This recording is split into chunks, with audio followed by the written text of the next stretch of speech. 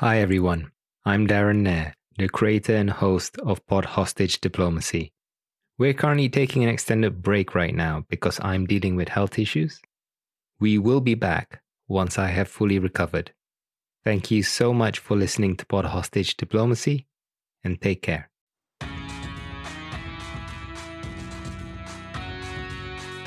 Welcome to Pod Hostage Diplomacy. We work to free hostages and the unjustly detained around the world.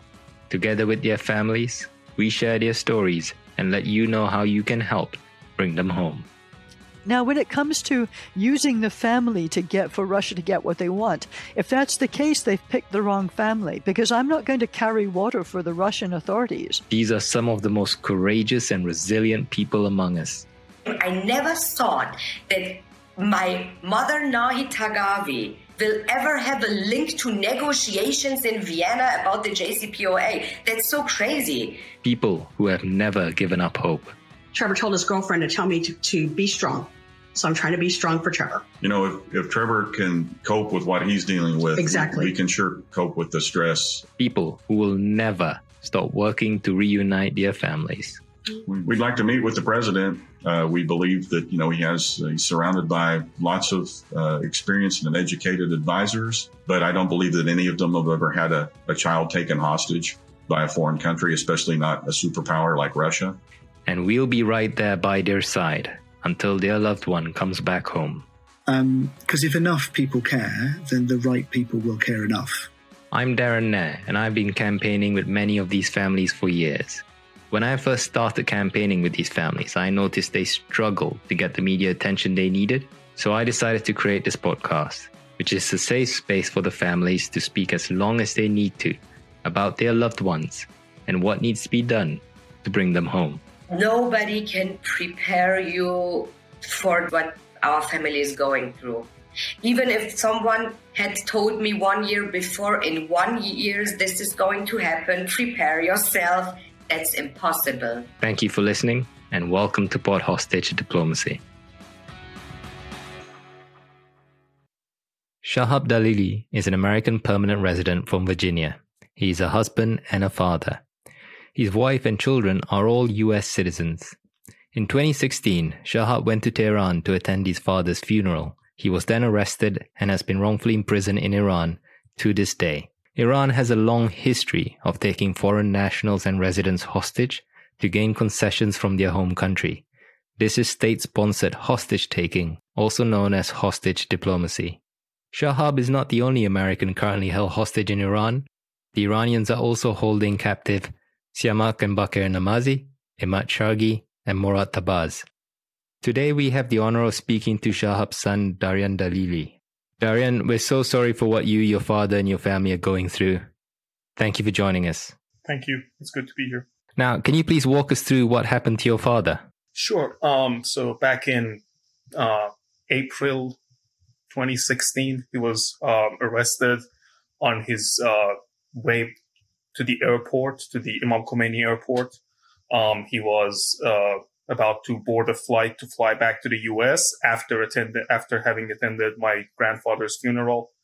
And on his way to the airport, the taxi that he was in was pulled over, and he was arrested in the middle of the night.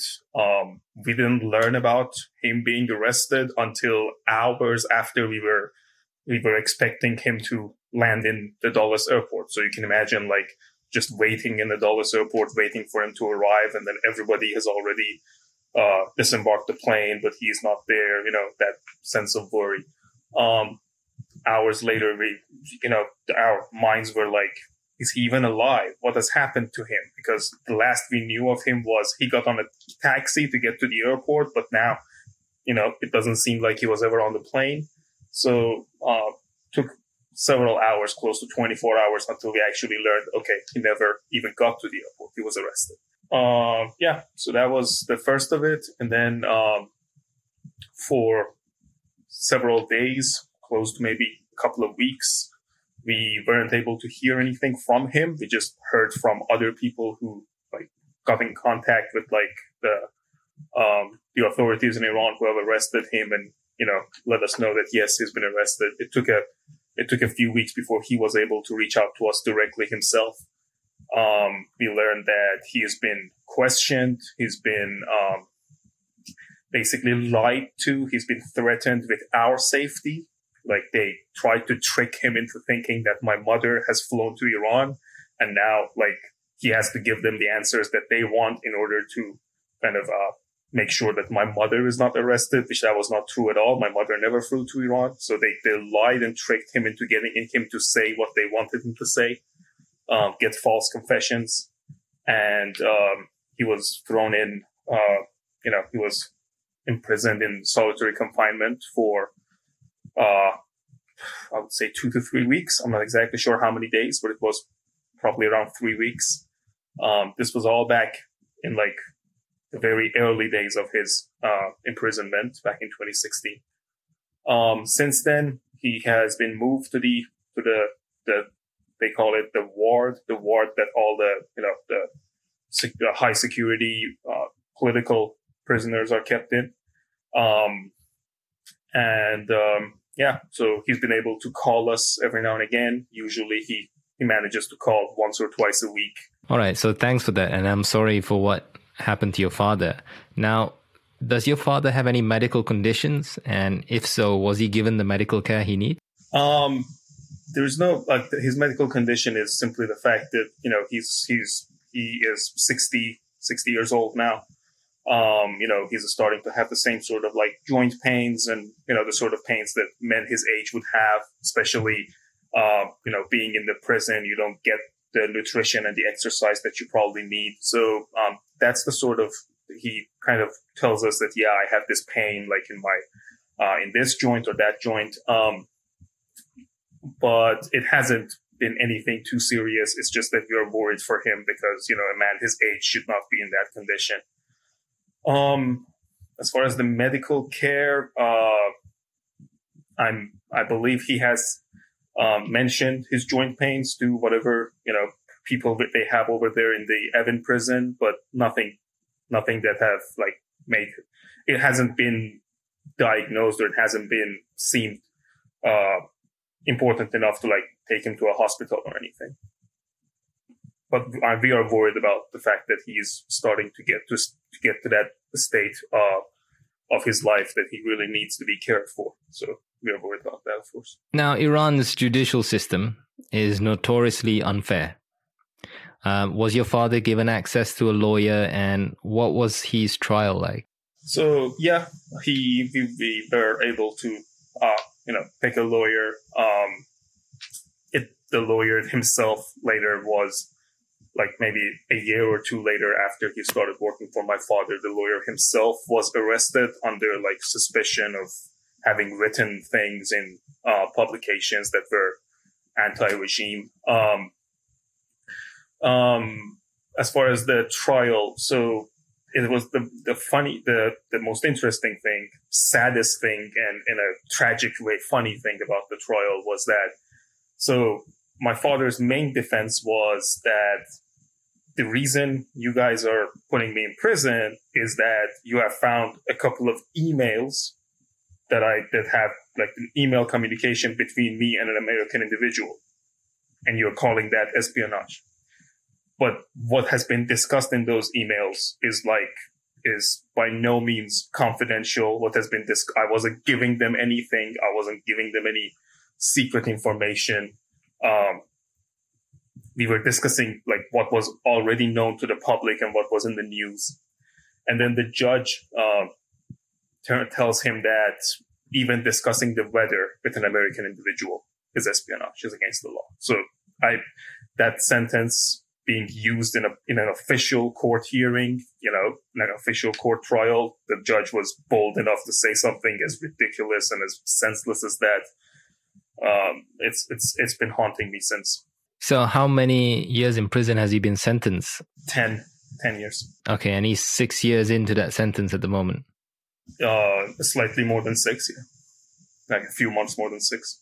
I think according to Iranian law, you have this opportunity to be released early for, I forget the reason. Good behavior. Yes, good behavior.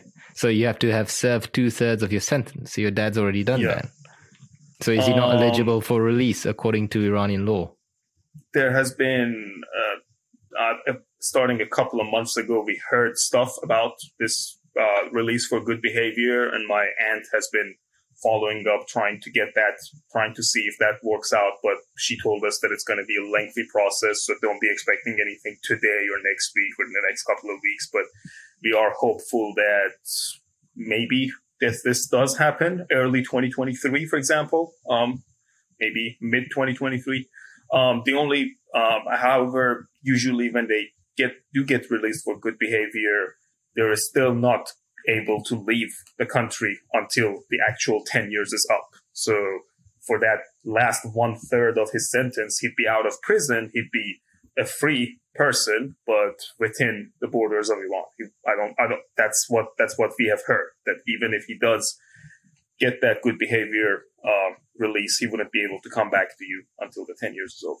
So just to take a step back, for the benefit of our listeners, can you please tell them more about your father's background, as in his education, his job, etc.? Sure. So my father, right now, he's been retired for several years. He was retired before his imprisonment.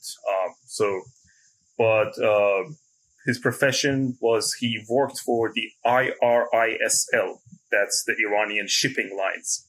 So it's kind of a foreign notion to people who live in the US or live in the UK, for example, that trade ships or trading vessels would be government operated, because in the Western countries, these are all usually done by private entities and private companies. That's not the case in Iran. In Iran, sea trade is really governed by the government. It's something that the government does. So the IRISL is this entity that's in charge of trade via sea. And my father worked for them. So he would have started from a low cadet position. When I say cadet, that doesn't mean in the military sense. A cadet, a civilian cadet that is working on a trade ship. And he worked his way up to, 4th officer, 3rd officer, 2nd officer, then, first officer, and then captain. And so when he was on a ship, he would be a captain. When he wasn't on a ship, when he was back on land, he would go to the office and work out of the office for the IRISL. He actually got his the degree. I'm not sure exactly what degree. I always forget the name of the degree that he has, but the degree that he has that qualified him for that job, he actually received that in India. My father went to college in India. Back then it was called Bombay. Now it's called Mumbai, that city. So that's his education. So that's his profession. And so those emails that I mentioned with an American individual, this was a person that he had met while he was on a trip sanctioned by IRISL, on a trip that they were sending him on. For example, let's say to London. He would go to London to attend a seminar, for example.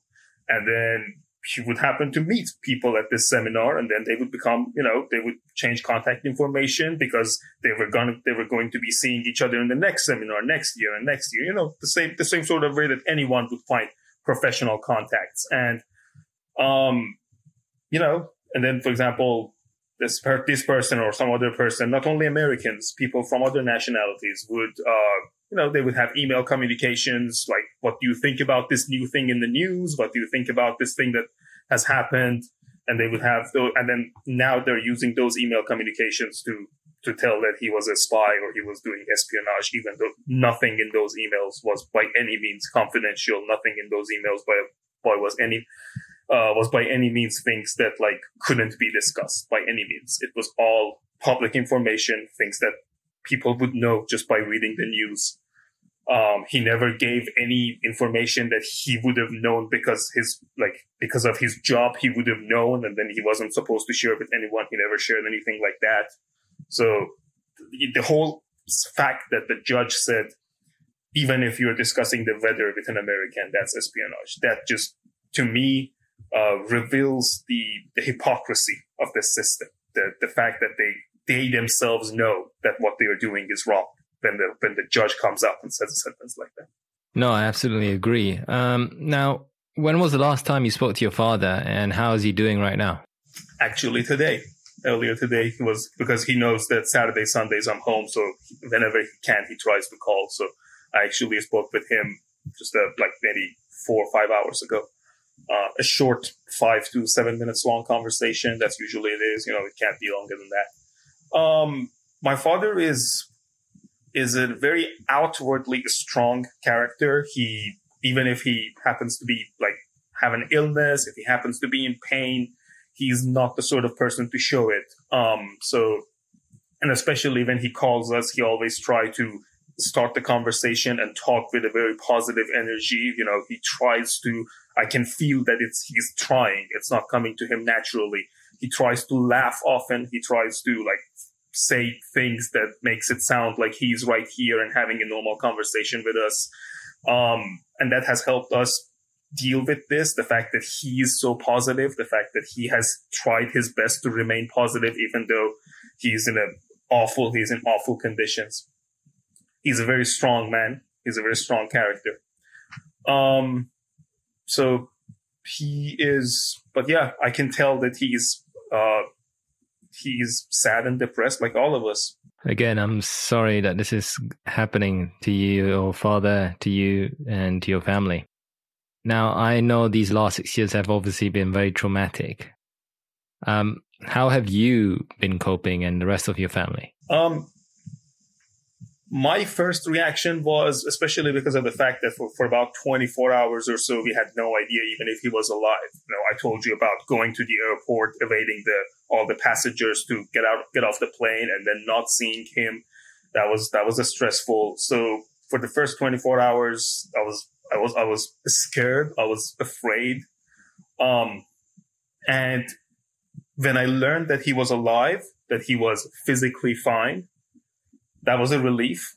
When I learned what was the charges that he was being arrested for, I was like, there's no way that this is gonna stay, that the situation is gonna stay for a long time, because this is ridiculous. They should very soon realize how ridiculous and how silly this is, but they didn't.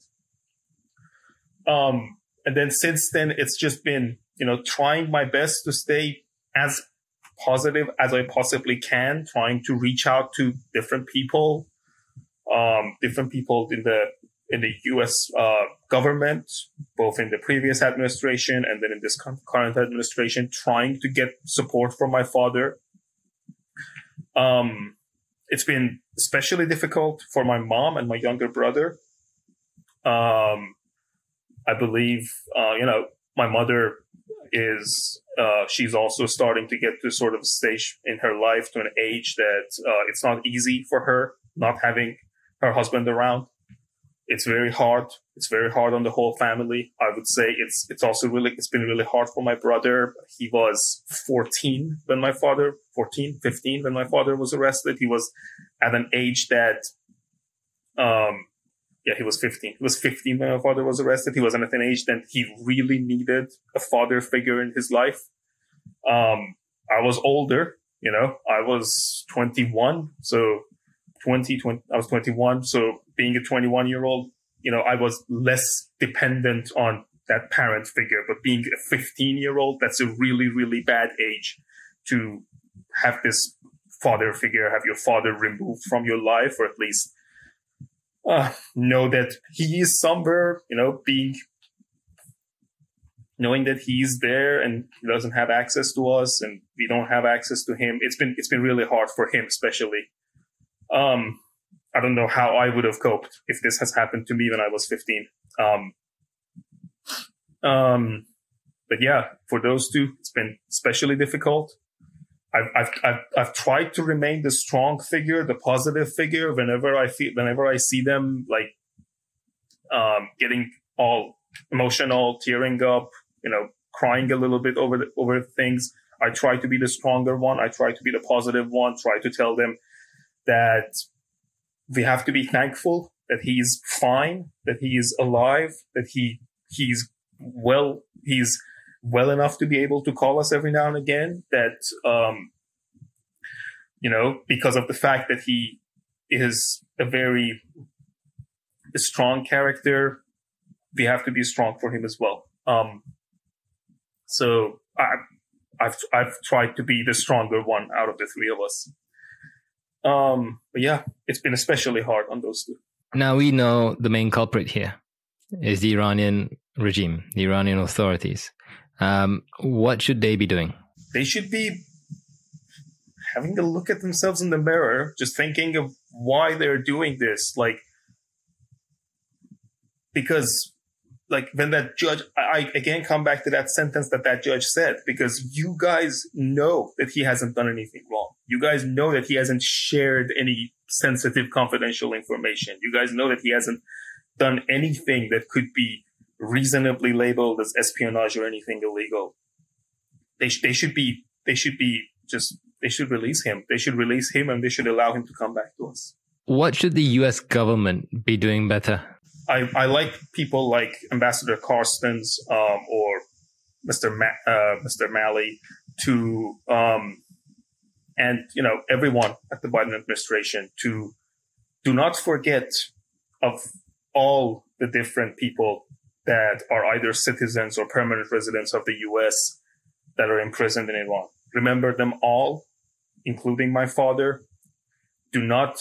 I don't know. It's really hard to gauge what stage of negotiations we are at every day. It seems like every day, it's cold. Now it's hot again. Now it's cold again. Now it's hot again. The negotiations between the two countries.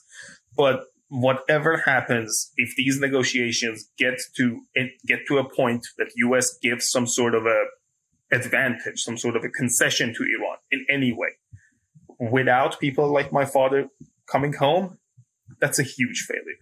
That's devastating. If we reach that point without that happening, that is devastating. So, just don't forget my father. The people who are sitting at that table, people who are active in those negotiations, don't forget my father and people like him. Absolutely. Now, you mentioned Ambassador Roger Carstens. He is the current U.S. Special Presidential Envoy for Hostage Affairs. His team works to bring Americans held hostage and wrongfully detained overseas or abroad back home. Has your father's case been taken up by the SPIHA team or the Special Presidential Envoy for Hostage Affairs team? As far as I know, they are aware of his case, and they are aware of him very much so, because I've made sure that I've made the case for him to all those people, both in the previous administration and now in the new administration. I have written a letter to Ambassador Carstens that I, through the sources that I had available to me, tried to get it to him. I hope he has seen the letter. I hope he has read it. I haven't received any response. I haven't received any acknowledgement that, yes, we got your letter, but I hope that he has. But as far as I know, officially, my father's case is still on the Iranian affairs desk and not on the SPIHA desk, which is disappointing, to say the least. So your father's case is not classified as wrongfully detained like the other Americans, Shamak and Bakr Namazi, Ahmad Shargi, and Murat Tabaz? Unfortunately, the last conversation that I had with people at the DOS, that's what they told me, that yes, we cannot officially classify your father as a wrongfully detained case. So the Levinson Act has been signed into law. It covers Americans held hostage and wrongfully detained overseas, both citizens and residents, as in permanent residents like your father. And Section 2, subsection A explicitly states the criteria that can be used to classify whether or not an individual is wrongfully detained. So I know one family that was initially assigned to the Consular Affairs desk, and they took this Levinson Act. They wrote a letter to Secretary Blinken, provided evidence, supporting evidence for each point in that criteria, saying, my loved one meets this criteria. here's the evidence. And they did it for every criteria in Section 2, subsection A of the Levinson Act. They sent a letter to Secretary Blinken, and then they got a reply from Ambassador Carstens saying, I agree that your loved one meets this criteria to be classified as wrongfully detained. My team has now taken on your loved one's case. So have you tried something like that? Or has anyone even told you that is a possibility? Yes, we have been told by people that are advising us that that's the case. And I have I have written a letter to Ambassador Carstens, and I have written a letter to Secretary Blinken. I've written letters to both. And in both those two letters, I did bring up that the Levinson Act does protect people like my father. Like I said, I have not received any acknowledgement that those letters were even read. I didn't do that. The only part that I haven't done that you mentioned is going through every different part of the act and providing specific evidence for each part, because I was told that the fact that he was a permanent resident at the time of arrest is enough. That's enough. There's nothing else that you need to tell them. Just the fact that he was a permanent resident protects him, makes the Levinson Act apply to him. And that's what I mentioned. I mentioned that the Levinson Act should protect somebody who's a permanent resident like my father. Like I said, I haven't seen any reaction to any of those letters, which is very disappointing. Has the US government publicly called for your father's release? As far as I know, no. I have followed the news. I have followed the interviews. They have never, a U.S. government official has never mentioned my father's name. Has any member of the U.S. Congress publicly called for your father's release? Publicly? No. Not publicly. I'm sorry to hear that. They should. What should President Biden do? Just whatever sort of diplomatic action that would get him home. At this point, I don't know anymore. Is it? Do they think that publicly naming him? I would be definitely happy to hear a Biden administration official publicly naming my father as one of the people that they want to bring home, as one of the people that they want Iran to release. That would be great if they publicly acknowledge him. Whatever that would bring my father home as soon as possible. Like this shouldn't be that hard. You have a person over there that they are saying has committed espionage that has not. The evidence against him is laughable. It's a bunch of emails discussing the news. They should not allow the negotiations to reach any sort of positive result for Iran if my father is not being released. So if you could speak to President Biden today, what would you say to him? Do not forget my father. And when you are naming people that have to be released, that those 4 names that you keep naming, that's not everyone. There are more. There are 8, 9 people, and my father is there. Make sure you name all of them. I absolutely agree. What can journalists and the news editors do to help? Because like you said, I see in the news, they keep repeating the 4 names, the Namazis, Ahmad Shargi and Morat Tabaz, but they don't cover the other Americans held in Iran. So obviously a media can play a big part here in raising awareness. So in your opinion, what can journalists and news editors do to help, especially American media? Keep posing that question, keep bringing up names like the name of my father in their interviews with, like, the speaker of the DOS, for example, whoever's the government official who's giving those talks, who's being interviewed, who's answering those questions. Put them under pressure. Ask, what about Shahab Dalili? Do you know of him? Let's see what they say publicly. Try and just, force the attention to be not only on those 4 people, but on all American citizens and residents that are imprisoned in Iran. I think the journalists have a very strong tool in their hands, because they are the people who speak to power. They are the people who cover powerful people, who cover our politicians. They are the people who have to keep making sure politicians are, accountable to what they should be accountable for. I think journalists, if they ask the questions that address people like my father, that would be helpful.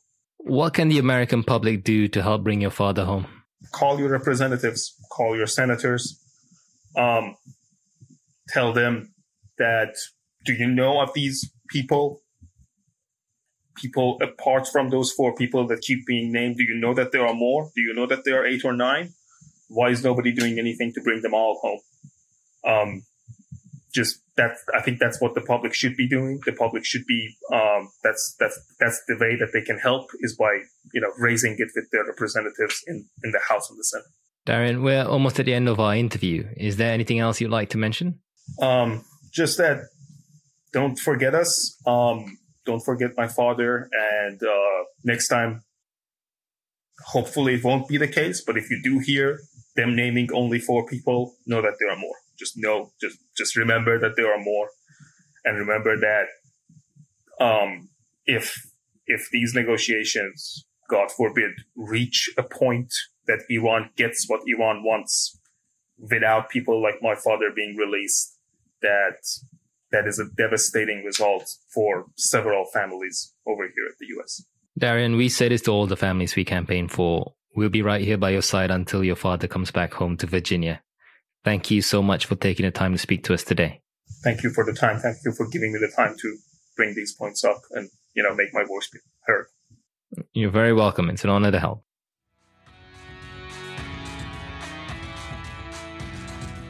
Thank you for listening to Pod Hostage Diplomacy. Thank you for giving your time and for showing these families that they're not alone, that there are good, caring people out there willing to stand by their side and help in any way possible. Because if enough people care, then the right people will care enough. This is a basic rule of thumb that is true for all campaigning. If you haven't already, please subscribe to our fortnightly newsletter called The Hostage Briefing. It's the best way to keep up to date with the cases we're working on, as well as new episodes. You can subscribe to this newsletter using the link in the description of this podcast episode that you're currently listening to. Thanks again, and take care.